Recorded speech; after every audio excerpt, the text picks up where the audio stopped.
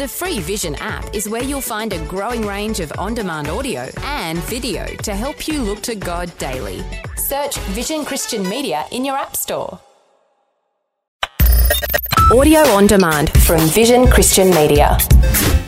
You know, the Bible says, don't worry about anything, pray about everything, and the peace of God that passes all human understanding will guard your heart and mind in Christ Jesus. It's a fruitless pursuit to let our minds wallow in the challenges facing us.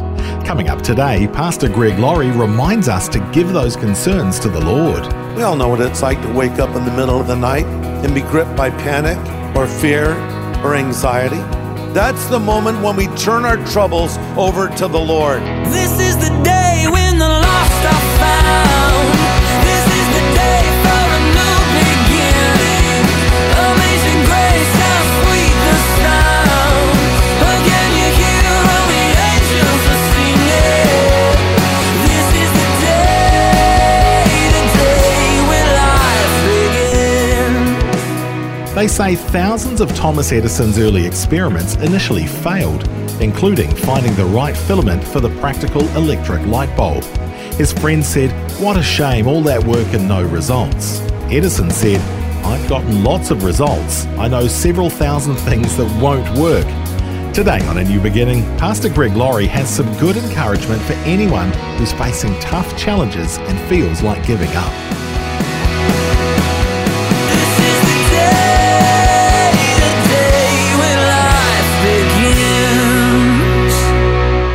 Thanksgiving is a holiday in our nation where we give thanks to God for His blessing, but for the Christian, every day should be Thanksgiving.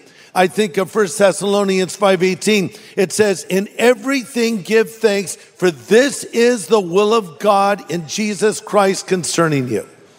Sometimes people say, "I don't know what the will of God is for my life." I know one thing that's a will of God.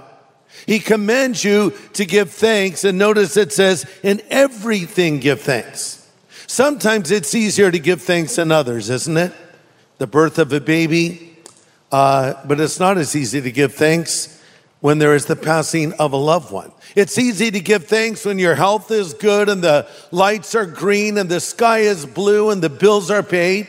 It's not as easy to give thanks when you're having poor health or you're having problems in other areas of your life. But the key is the Bible says we should give thanks regardless of what is happening, because Psalm 106 says, "Give thanks unto the Lord, for He is good and His mercy endures forever."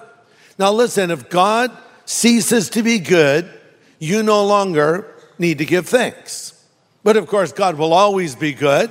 Therefore, you should always give thanks. The Bible says in Philippians 4, "Rejoice in the Lord always." And again, I say rejoice. And by the way, when Paul wrote that, he was not kicking back on some beach eating a falafel.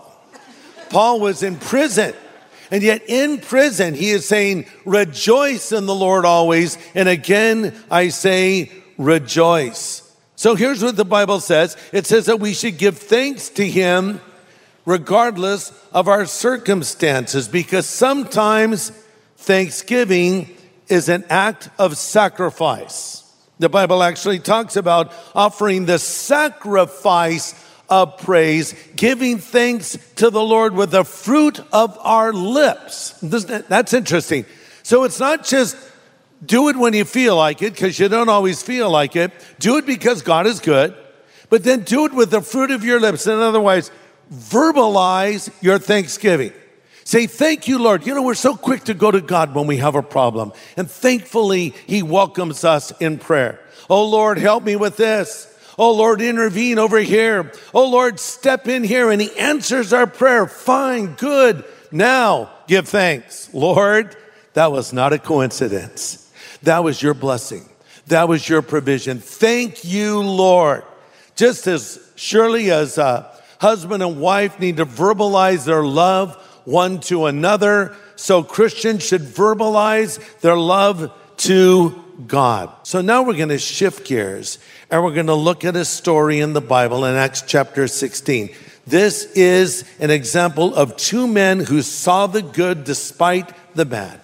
They saw God in the darkest of places. And those two men were Paul and Silas. So let's read a passage together.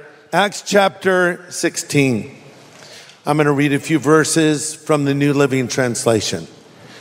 They were severely beaten, and then they were thrown into prison. This is speaking of Paul and Silas. The jailer was ordered to make sure they didn't escape, so he took no chances and put them in the inner dungeon and clamped their feet into the stocks. Around midnight, Paul and Silas were praying and singing hymns to God, and the other prisoners were listening. Suddenly there was a great earthquake, and the prison was shaken at its foundations, and the doors flew open, and the chains of every prisoner fell off. The jailer woke up to see the prison doors wide open. He assumed the prisoners had escaped, so he drew his sword to kill himself, and Paul shouted to him, "Don't do it, we're still here."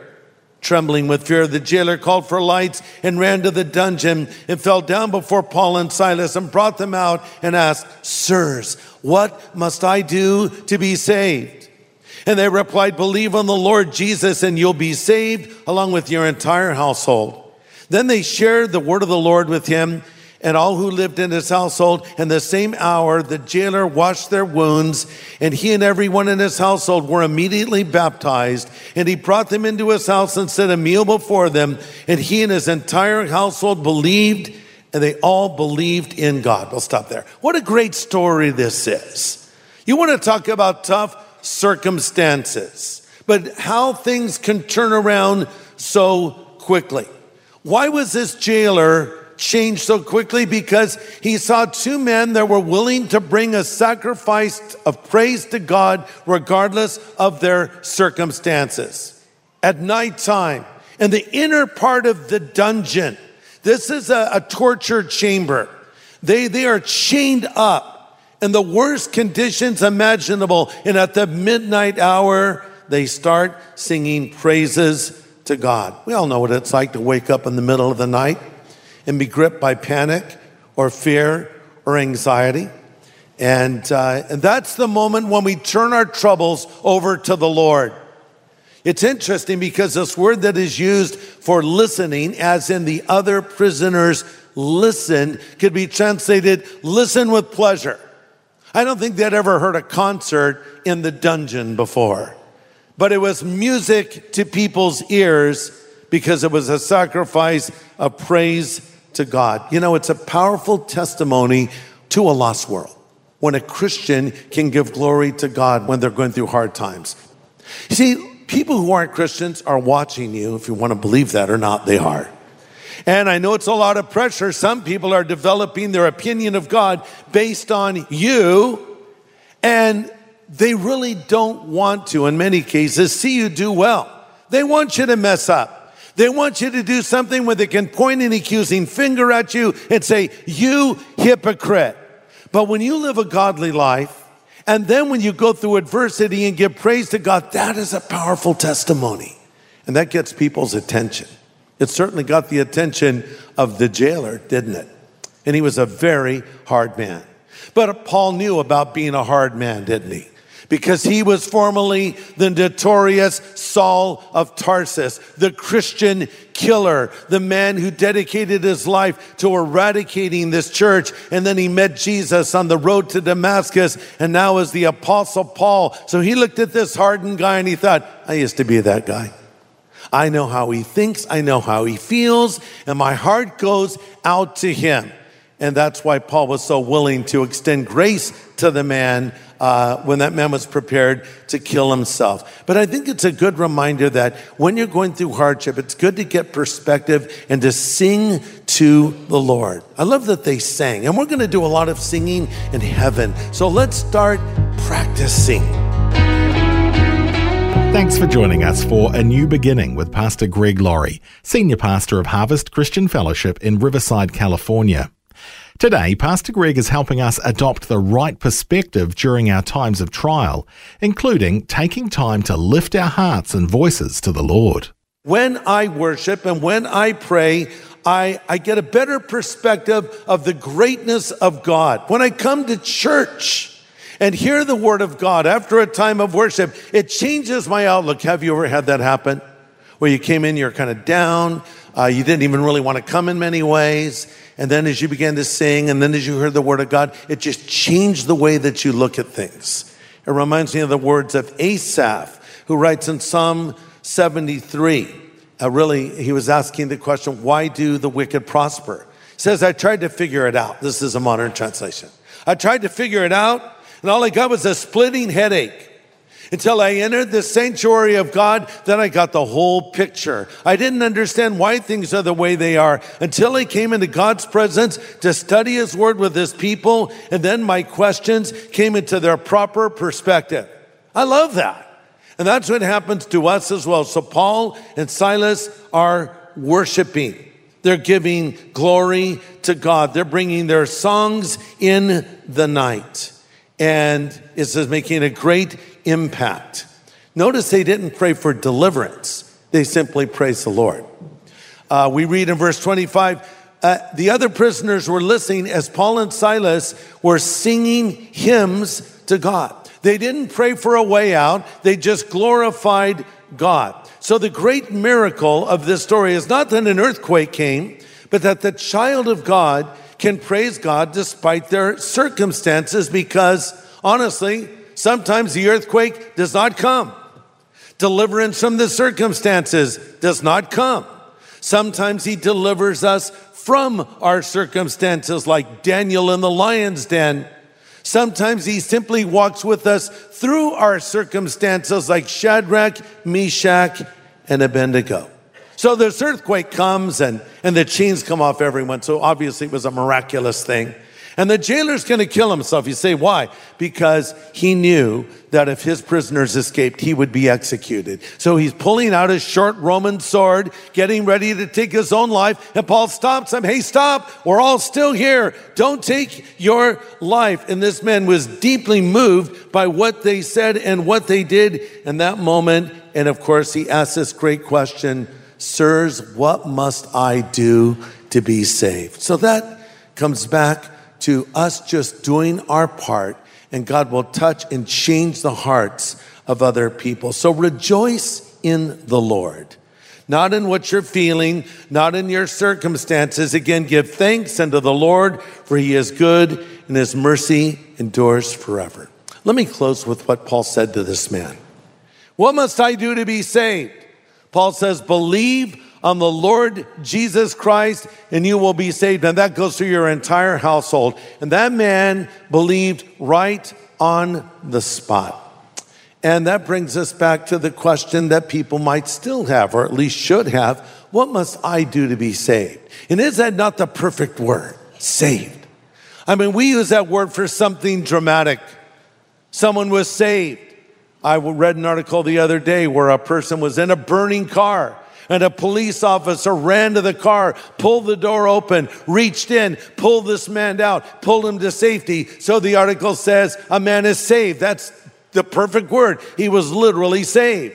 Or a firefighter rushes into a burning building and rescues someone. We say they were saved. Or a lifeguard pulls someone out of the ocean who was caught in a riptide, and we say the lifeguard saved that person's life. And so they did. Saved. What must I do to be saved? That's how radical our situation is. We're in a situation like we're caught in a riptide or a burning building. We need someone to save us, and we cannot save ourselves. But the Bible says, whoever will call upon the name of the Lord will be saved.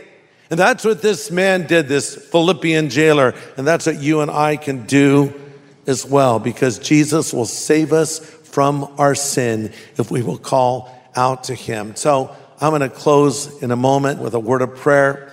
And I want to extend an invitation for anybody here who is not certain if their sin is forgiven.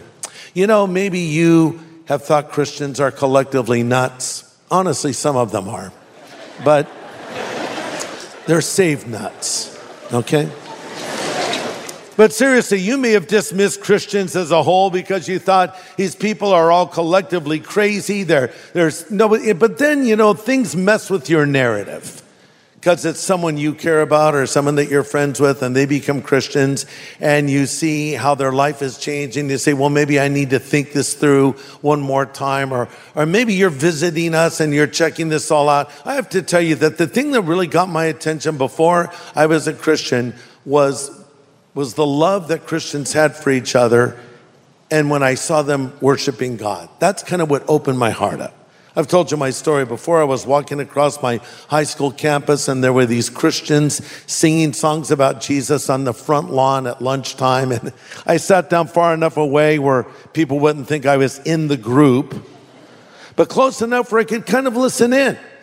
And as I looked at some of these people, some of them I knew. One had been a good friend of mine. And I thought, wow, this guy, I know he's not a crazy person. He's a normal guy. And he's become a Christian, or as we called them then, a Jesus freak.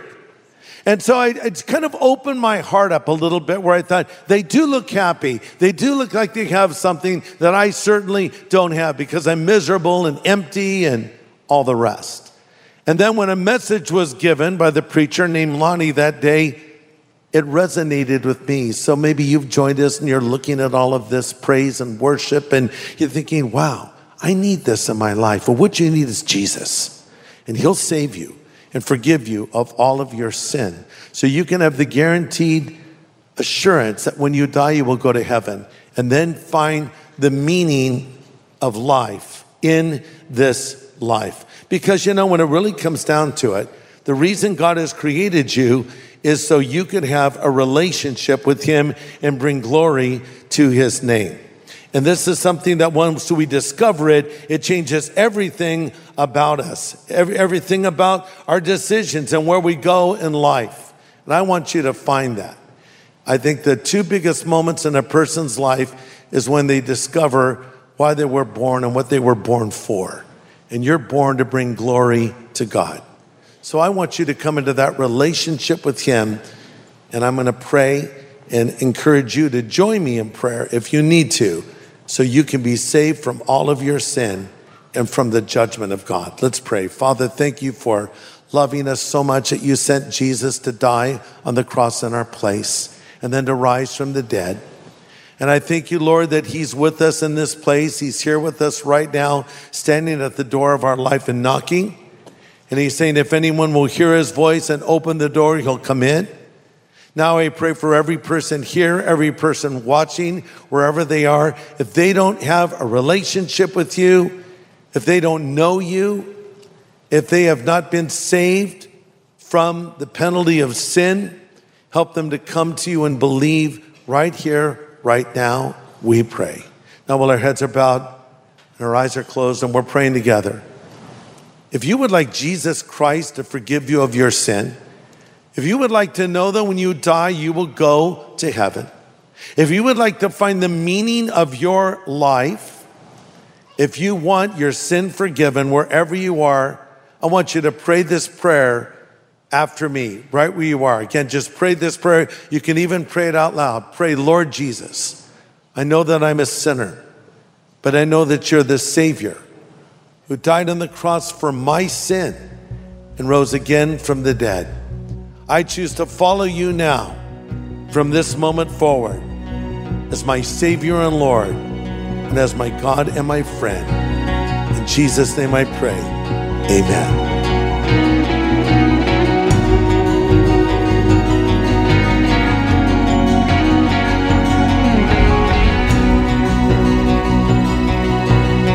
Pastor Greg Laurie closing with an important word of prayer, praying with those making a change in their relationship with the Lord today. And if you've just prayed that prayer and meant those words sincerely, then the Lord has heard you and forgiven you of your sin. And we want to welcome you into the family of God, and we want to help you get started in this new relationship with the Lord. Let us send you our New Believers Growth Packet. It's free of charge, and it'll help answer the questions that you may have and begin to build a strong foundation for your faith. So ask for the New Believers Growth Packet when you call 1-800-PRAY-FOR-ME. That's 1-800-772-936. And the team would love to pray with you too. That number again, 1-800-772-936. Why not give it a call today? Next time on A New Beginning, Pastor Greg revisits his message from Tuesday, pointing out the dangers of the worthless pastime called worry, and he'll help us focus on the faithful promises of God instead. This is the day when life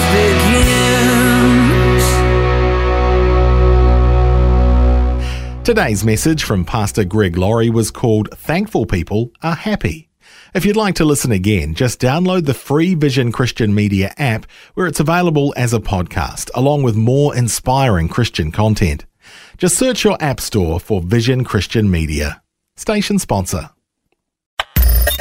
Thanks for taking time to listen to this audio on demand from Vision Christian Media.